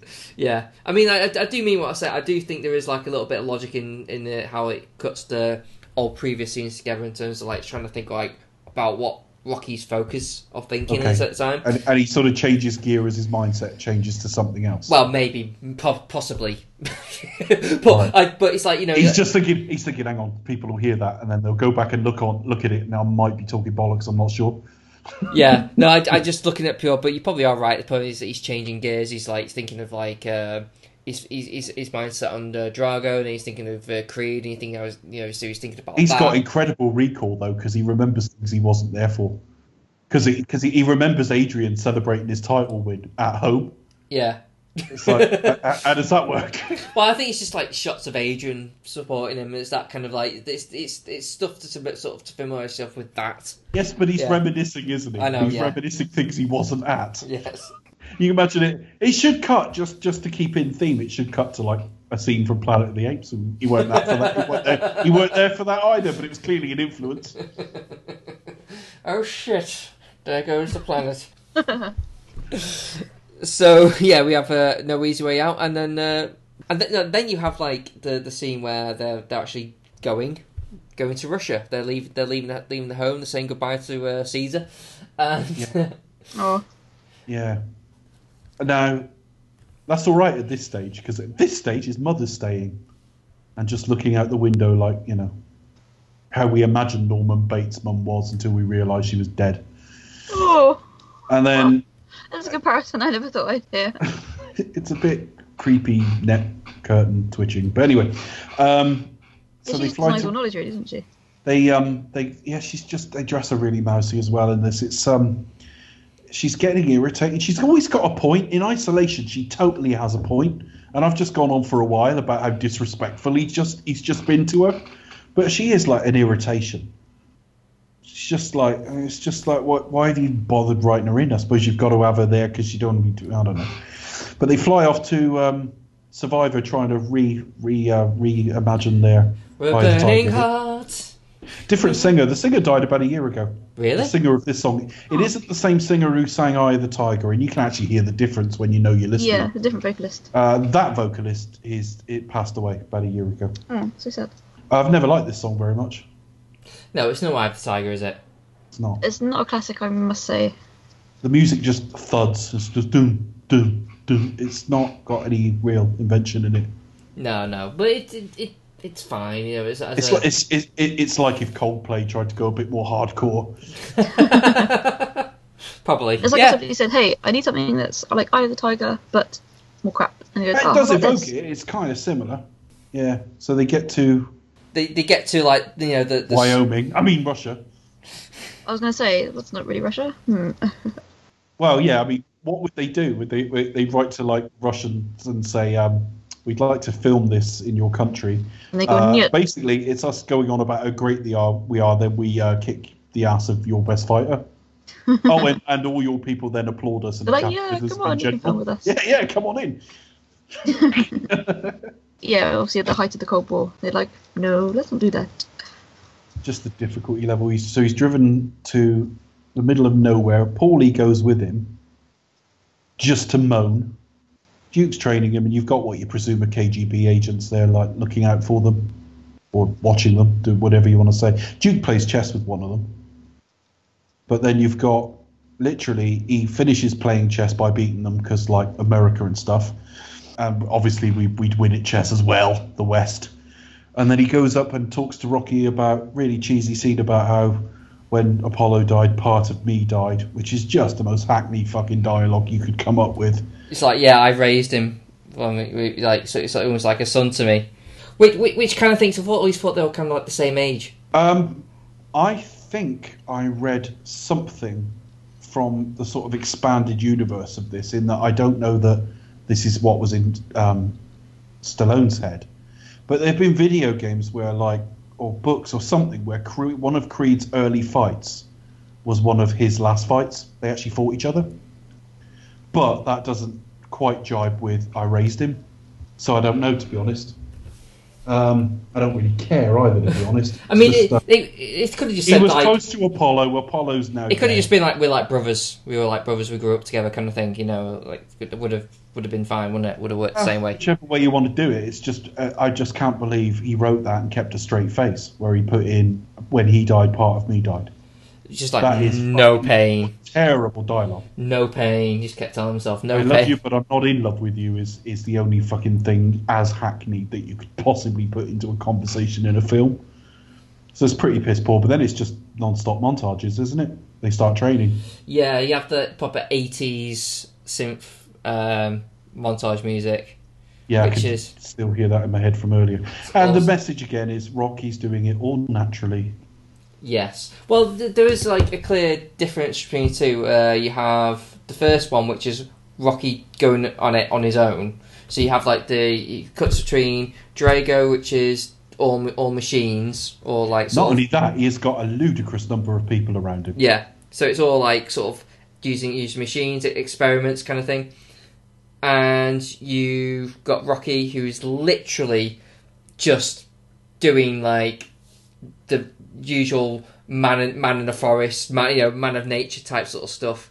But he's doing it alone. He's at each of those scenes, he's kind of like doing everything on his own. He's like, whether it be running or cutting logs. And yeah, it's a good montage. I do like this montage. I prefer the next Did you one. my enjoy favourite montage of the lot. Did you enjoy in the watching film. him cut a log, Becca? Yes, I did. Disgusting. And then we literally cut between the two montages because we see that It's like a Drago montage is- sandwich. he is steroided up. We do see him get what we assume must I be. do think steroids. that's quite interesting. There's a comment made towards the start of the film about He's doping all- in Russian sport, and it's still relevant today. Still relevant today. Well, I don't think it was as sophisticated in the 80s because basically a lot of the women athletes of that era took on very masculine traits in their appearance, and it was sheer. Brigitte Nielsen definitely looks like she's from that kind of mould. Yeah, though no one in this film's Russian. So, yeah, in between the two montages, Adrian turns up. And the first thing I thought was, it's not that easy to get a visa for Russia. Certainly not for a surprise visit, because you have to be invited there. So, I was a bit confused. She has no problem. Yeah, she just turns up. Hiya, how you It's a doing? nice surprise. Missed you. So I'm giving you a thought, personally. I've been training. You know what? It was really weird because when I remember this scene, I always remember there being no dialogue. I always remember there being like They just saw each other. Yeah, he just turns up and then it goes straight into Hearts on Fire. So it was almost like they just did the whole thing, Adrian thing, where Adrian like sort of gives him like the heart and the drive to carry on. But And the like, next song, but- and the next montage is but- much more upbeat. yeah, but and then that's it. Which I think probably, even though that's not, could be handled better. Probably works better than what we actually have in that kind of like this kind of dialogue where it's just like missed you, I missed you too. The problem is he's trained without incident, and yes, he's been training alone, but it was an entirely competent scene. You never got the impression he was missing anybody. Now, of course, he would miss Adrian; it's his wife, but she turns up and it's like, "I missed you," and when he said, "I missed you too," I thought, I can't imagine you've given her a thought. Actually, not during your days, I mean, because you've just been really, really busy. But the next training sequence, I both love and hate. It's very on the nose with the mirroring of what they're doing. Don't you just love it when he's like crushes Drago's picture in the mirror? He's now Yeah. grown a beard. You know, it's Yeah, and then he runs up a mountain and yells Drago, and I just think, oh fuck off, He's really? going to hit you from that mountain, is he? I don't think he was actually. I don't think that was his benefit for his benefit particularly, but yeah, it's Other than it's going, all right. But it's just perfunctory. It's just that. I mean, the fight starts, or the arena stuff starts around. I think it's something like an hour and 4, and they get to Russia at something like 48, 49. It's just filling that 15 minutes. That's all this really is. But the difference between this montage and the one that literally just happened was like, now we have Drago doing what he usually stuff, but we see like actually start seeing the injections he's getting, the steroid injections. But this time, now Adrian's here, he's now actually training with everyone else. So they're all like the trainers there, Adrian, Paulie, they're all there, kind of like not actually doing the training, but they're like supporting him. They're like he's there. Like, Should have Duke in the background just trying to sneak the odd go at chess as well. Because it's like I was quite happy when you were out on your own. I was playing chess and winning and shit. Yeah, Adrian's got there and they've got to go in the warm now.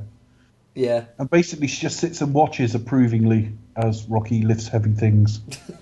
Yes, but it's real stuff. It's like he's there, like pushing. He's like lifting up a cart when they're all on it, sort of cheering him on. It's that kind of like, yeah, when you got your like your friends behind you, you know, sort of to get you there, as opposed to like being in like a mechanical gym where you just sort of like Where you're just using scientific equipment, Yes. you know, monitored by experts. Who would want that? But to be fair, I'm fair on Drago. Even like some of the parallels I don't really sort of see match up, particularly when you get to the end bit where he's on the treadmill and it goes that hill climb thing, and he's going like at a rate of knots. He's like really struggling, as you would do, because it's fucking difficult to go up that speed, and it's like cutting like Rocky, and he's like going up a mountain, but he's not actually going at speed because that'd be physically impossible. But the impression is saying like Rocky's like matching him, he's like outbeating him. But it's like, actually, you know, what Drago's doing is actually a lot more difficult, I would have thought. So, not like climbing a mountain's like piece of piss, but, you know. Yeah, the other thing is if Rocky stops for a bit of air, he's not going to tumble right back down the mountain, is he? Well, yeah, exactly. You know, it's like he's going at his own pace. He's like, you know, but he's not like sort of pegging it like Drago is. No, he's not. So- But anyway. But we we've been digress. fully indoctrinated that what the Russians are doing is against nature. Yes, he's kind of like being, should we say, not being all natural. There's a reason for why he's like this big, hulking, Yeah, it's not 100% natural, is it? superhuman that he is. Yeah. Yeah. He'd be like Banana Man before the banana without all these drugs. He'd be like Eric. Oh, Good old banana man. So we get to the arena where we've got, you know, a full press contingent. There's no money, but there's clearly still like TV rights and stuff. So there you go. So yeah, there's some money in there somewhere. yeah. Well, basically, like Rocky's not picking up a paycheck for it. I think that's basically what it means. So, like, if All right. Yeah, fair enough. yeah. I like, agree. they would still probably sell tickets for that and stuff. So I'd have thought. And this goes on forever. This takes quite a long time. It takes about 5 minutes or so to get them to the ring together. Well, you know, And then you need a bit- once they're you need a there, bit we more have to filler. hear the anthems. Yeah. Yeah. But you know, Paulie, you know, says something that's quite sweet to him. He says like, you know, you've always stuck by Only me. to set up the one-liner in a minute. Yeah, I know. But it's still kind of sweet though. It's still kind of nice to sort of say If I like, could be anyone, I want to be you. yeah, you know, sort of says you've always stuck by me. You know, even though like everyone else would have said ditch that bum, but you never did it. So it's like, yeah, so it's kind of cool. But yeah, it does pay off at the end. Yeah, so Rocky gets to the ring, doesn't he? And he's like met with like hostility, as you'd expect. Yeah. Yeah. And then it almost like in a shock reversal, in comparison to what Creed did to him. He obviously arrives with his big massive anthem and like big massive like picture coming down the side of this massive stadium. So it's like almost like a sort of like touche. And what's Gorbachev? Clearly Gorbachev there, but without the bird shit on his head. Yes. Yeah, I thought that was Gorby Chops with no Paul Weinstein on his face. Well, that guy has played Gorbachev in like The Naked Gun and things like that. Yeah, I would. Yeah, where do I know him before? I was going to say I was going to make a reference to that, so maybe obviously he's just like got wiped off by Frank Drebin. Yeah, there you go. But no, yeah, it was the same man playing Gorbachev. And then we get to the fight, which is like I said about wealth porn earlier. If it wasn't so associated with R-rated horror films, you could almost call this torture porn, because it's just so over the top. It's him just taking this ridiculous fucking pounding for 2 rounds, and it's because the films have had to build on the previous ones each time. So it just gets more cartoonish each time. And Rocky will get knocked down, and he'll get right back up and carry on fighting. No mandatory cake, no wiping the gloves off, no nothing. It's just bizarre, this film. I do think it sets up just the size of Dolph in comparison to Stallone. That you do look at it and think like, how is Stallone even going to get a punching? Because he's just so tall and so big. It's going to be even just trying to get in close enough to land a punch is going to be hard. So there is that element I always found by watching it. It's trying to find that and obviously Rocky gets his ass handed to him, but as you'd expect in the first few rounds. But then doesn't the second round end with Rocky landing landing I the think punch? it is. That's just to say he's and then it does go into like A fully even match. Bit of a montage. It's a lot more even than you would think, but Rocky still gets put on his ass quite a lot. Yeah. I suspect, he would get a points decision in Russia anyway, but you suspect on points he'd be significantly behind. Certainly on a 10-point must system, because he's getting knocked down so often. But it's okay. I've always found it a little bit over-stylized with the slow-motion fucking punches to the draw and all the rest of it. Drago doesn't do an awful lot of body punching at all. That may be his height, but it's just constant haymakers to Rocky's head, and you think, this would fucking kill anybody. Surely, he's not once again not dodging any fucking thing as usual. Although the films are more box office now, so he doesn't cut up like he used to. He just gets a slight swelling under one eye and like a little cut down the outside of the other. But yeah, I can take or leave this. I think it goes on way too fucking long. Basically have another montage between this until like the final round, don't you? So something like this or 14, yeah. Something like that. I mean, there is a bit of there is a bit of a dialogue kind of made me laugh where Rocky kind of like sort of it's after he cuts him, like gives him a punch. Like these trainers are basically sort of like I'll tell him, look, he's bleed, he's human, you can do it. We knew he was human. No one was ever suggesting he couldn't cut. No, I've never got that at all. Even as a kid, it was like, so what? Yes, but it's the image of it all. It's the fact that he's meant to be this like, big superhuman type figure, machine basically, and he's trying to kind of humanize him, isn't he? Yeah, and then you cut to Drago, and he's just like, he's not human. He's like a piece of iron. Yeah, that bit where he says to him, I think it's at the end of the first round, where he says to him, "I see 3 of them," and they say hit the one in the middle. Yeah, I mentioned Max Baer a couple of weeks ago. That was said to him when he fought Max Schmeling. Max Schmeling was the first guy to beat Joe Louis. It's meant to be part of like boxing law, isn't it? Yeah, Apparently? Jack Dempsey was in his corner, who was an ex-champ. And Max Baer said to him, I could see 3 of them. He said, hit the one in the middle. It does come from real boxing law. Once again, it tells me he must know his boxing, because you don't just particularly pre-internet, you just don't just pull that fact out of the air. That's quite important. It's not. I don't know that it's important. It's just that it's just that little sort of flavouring he throws into his script that you think, right, you must have learnt that from somewhere. Mm-hmm. So I just take it he's a genuine fan, and that's a story he picked up along the way. Maybe it's a bit chicken and egg. Maybe it's because his best known character is Rocky that he actually started really following boxing closely. I don't know which way round it would be. But I just know I don't really give 2 shits about this fight for the most part. It goes on far, far too long. I must say, of all the genuine faults I have with this film, I did feel this last fight did drag a little bit. All kind of tension just kind of wilted away really for me. Well, because he's become indestructible at this point. He always gets up, and the thing is as well, they don't even make it difficult for him to get up. I mean, I know they were exhausted, but you look at the end of Rocky 2, where he's barely getting to his feet in time. Sure. Even the 14th at the end of the first fight, at the end of the 14th round, the referee takes a really good look at him after he gets up. Here, he keeps leaping straight back to his feet, which is not clever for a boxer anyway. You're supposed to take the count and things like that. And they're getting straight back to it, and he's being knocked, he's being hit. Nothing ever gives you the impression he's going to get knocked out because he gets to his feet instantly each time.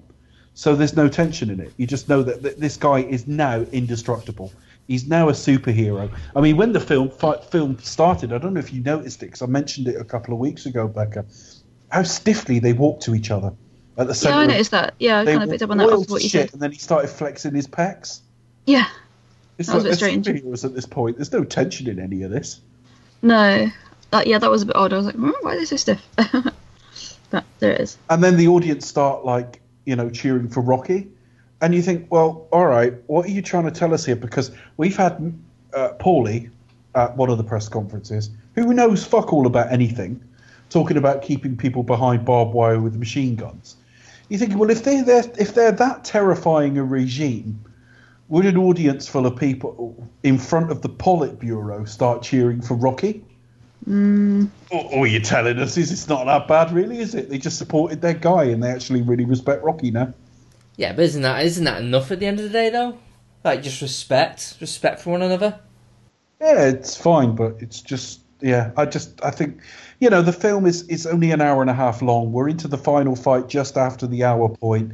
Apollo is killed just after the 30-minute point. So yeah, that's a 3-act structure, but it's also fucking thin. It is. It really is, and I don't expect that much from it, really. But watching this again a couple of weeks after 2, which was probably the high point, despite the in terms of fights, I mean, apart from the sort of contrived ending.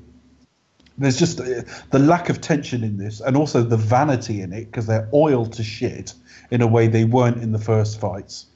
Only the most picturesque damage on his face compared to the first fight where he looks like he's been hit by a truck. And I keep being told, I remember reading that they punched each other for real and they used real punch sounds. Well, really? They might have used a few real punch sounds, but most of this doesn't sound real at all. I've watched enough fights to know that's not what punches sound like for the most part. And the other thing is they're hitting each other for real, so this should all look really good. I mean, Sylvester Stallone ended up in intensive care for 8 days. 'Cause 8 days, he was hit in the chest at one point and his heart swelled. Christ. And he was put in intensive care for 8 days.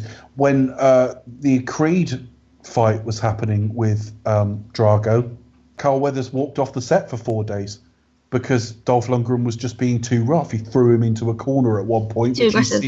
Yeah. So they took all this really seriously for quite a stylized and not that impressive end result. We're a long way from the first couple of fights here. I mean, one thing I did pick up on, and I know it's sort of there was something I know about the audience changing their perspective of Rocky, but I also think Rocky had an effect on Drago, because Drago starts actually sort of, I mean, he lashes out at his trainer. I'll fight for me, Yeah, and this is kind of like a sense of, well, I'm not your puppet. Yeah, and I thought that I kind of like that. I kind of like, even though he kind of like he's taken on board what Rocky's example was, which is like, actually, no, fuck this, I'm going to do this for myself. I'm not like, I'm not going to be used like this anymore. I'm just going to break free. I'm going to sort of like do this man to man. And by the time they get to the last round, this happens at the final bell. Didn't he say something to him, like sort of like almost like, let's do this or something like this? Or I don't know. There's a kind of like I think he says like to the end or something like that. I don't know. So he's only got about 6 lines in this, but so now Rocky ends the Cold War. He does. He's taken them to the brink because they're already, seeing that you can respect both And sides. the hearts are on fire. Yeah. I mean, like, surprise, surprise, he knocks Drago out eventually. He just, like, sort of just by punching him in the head loads of times. And that's it. And Drago spectacularly sort of tries to get up and then falls and actually falls through the ropes. Yeah. Literally. Yeah. And it's like, it's funny, but it comes across as like, Rocky Celebrate, it comes across as the most easiest victory in the world. It's like, he jumps up and goes, yes! And it's all contrived by now. It's slightly different music than we've had in the previous films. And I do remember watching this with somebody years ago when I was at university. It was a friend of a friend was round. And I think we just watched the previous couple or something like that. And at this point, he was like, oh, yeah, again, oh, yeah, again. And it's just lost impact with repetition. That's all. It was genuinely dramatic in the first couple of films when the fights ended and they were damaged and, you know, they'd been the fight hadn't gone how you expected. By now, it's very rote. I don't know. I do have memories of being like on the edge of my seat watching this. Well, but that's when I was younger. Well, just very quickly before we sort of go into final thoughts, I was really surprised in the cinema because the trailer for this film had Rocky wearing white gloves in the ring with Drago. Right. So I thought there was going to be another fight. Well, you would I do, honestly wouldn't you? thought, yeah. And now, by any structure of the way a film should be, that would make no sense whatsoever. But it took all tension out of it because he went, oh, he's won. Oh, that's the end. All right, then. I like that, you know, because I was 9. Yeah. Really weird, but yeah. So he ends the Cold War. Yay. What do you Wins the think Cold of- War. He wins the Cold War. He is now Cold War champion or something. I don't know, I kind of want all speeches to be sort of interpreted in Russian from this. Well, there was something I did read in the facts around this film that it got misinterpreted in the film because he said there were 2 people killing each other, which is better than 20 million.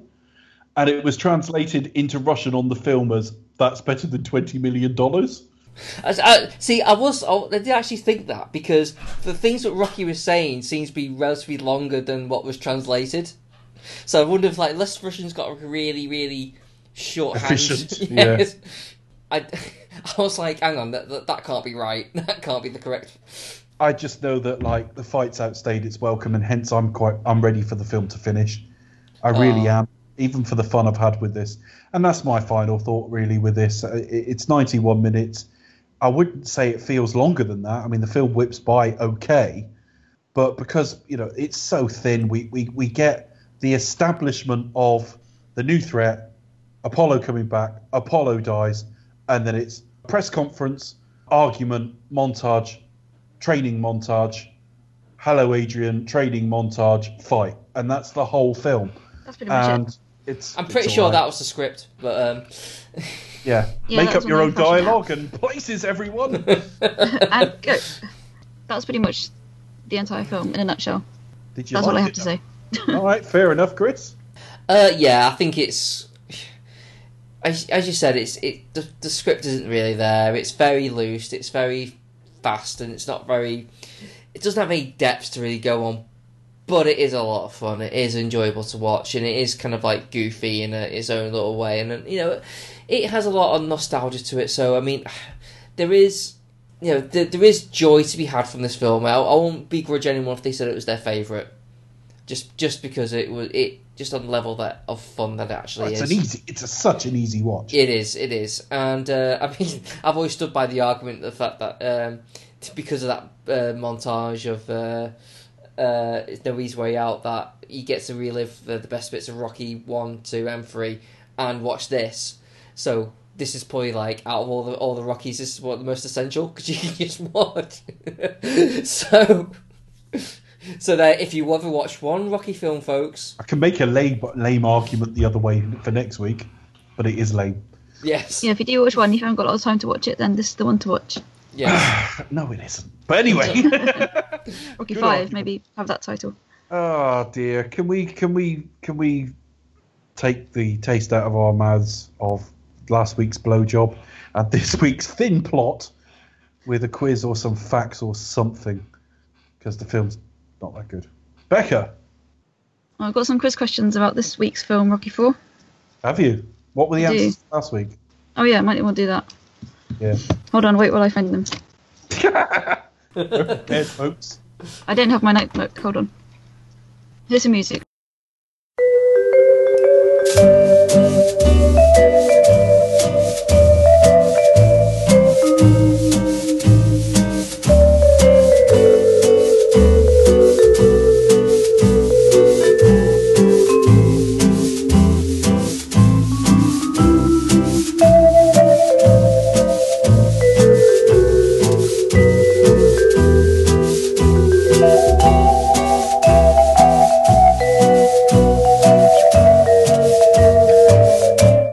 Oh yes, thank you. I've got the questions from last week.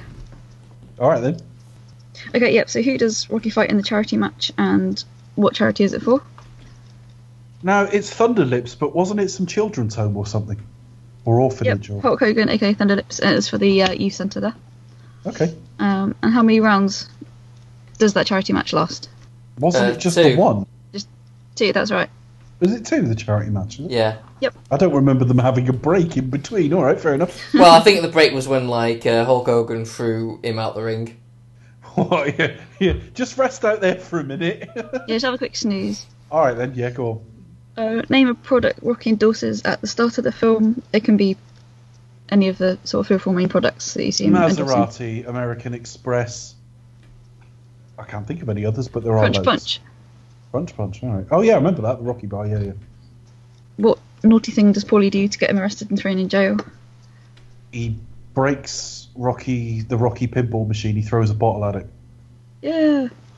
And then obviously, where is the final fight held? Which location?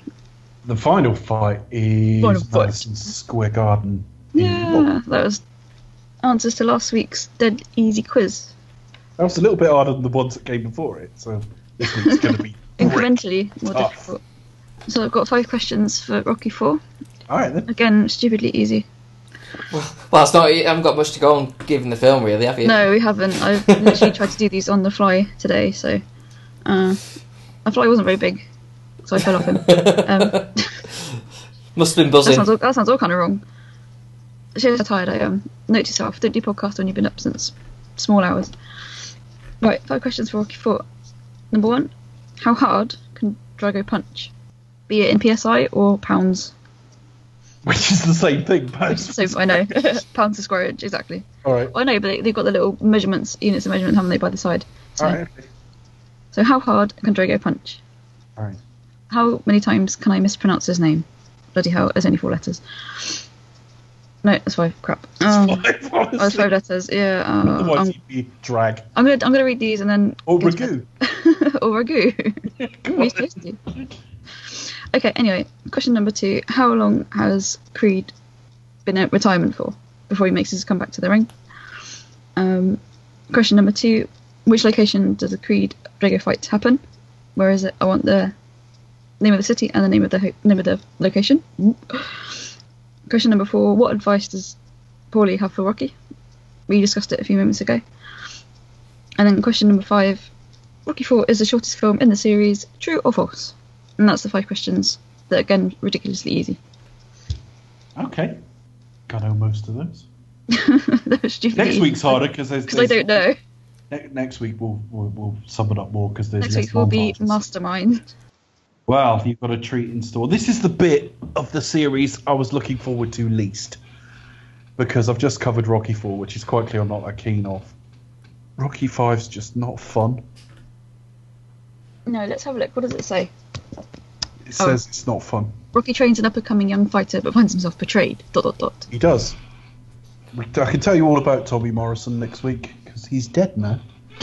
Oh, Oh. depressing. Those people passing away. Yeah, that's all right. I'm sure I'll tell some inappropriate jokes about it Fun fact. to make everyone feel better. So, having just completely Everyone fucking has stolen AIDS. your thunder. 888888888. Right, now, I've just told you what film is next week, listeners, but try to forget that while we do social media, because I've completely ruined the last line of the podcast. So anyway, you can find me at the Pasty Kid 1976 on Twitter. You can find me at Cinematronics, and you can also find this podcast as well as the other podcast I do at cinematronics.co.uk. And you can find us on Twitter at Expect Us to Talk, on Facebook.com/Expect Us to Talk, YouTube.com, just type in Expect Us to Talk on the little search box there. We also on Letterboxd, letterboxd.com/expect us to talk. Inspector Holes! And you can inspect us all you want, but Inspectors talk. that's it. Penny, get me my gadget. And you can drop us an email. Sorry, what was that? Just Penny? Get my gadget. I thought you said get on my gadget, which is even worse. I've They're just just opened this motivated raincoat. inspect the gadgets upon them. My script for that film would be fucking awesome. I've never seen that. I loved the cartoon series growing up, but I never saw the film, the live action movie. That's alright, I'll write one for you. Yeah, I did. I think I just did myself. But if you feel like dropping us an email and you're not a Nigerian prince with all your billions and billions of pounds that we don't want, You can send us an email at expectustalk@gmail.com. Okay. If So, you're a Nigerian prince. if you are a Nigerian prince, then just a pigeon, as previously discussed. Carrier pigeon will do. Yeah. Okay. Well, I'm hoping you forgot 3 or 4 minutes ago, listeners. What's next week, Becca? Do you expect to talk? We'll return with Rocky 5. Yay.